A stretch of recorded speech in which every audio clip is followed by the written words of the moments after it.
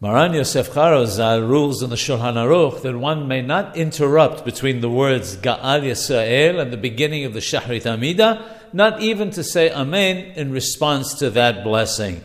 Many Ashkenazim, therefore, say the words Ga'al Yisrael softly so as not to elicit a response of Amen to the blessing of Ga'al Yisrael, because it would be deemed to be an interruption.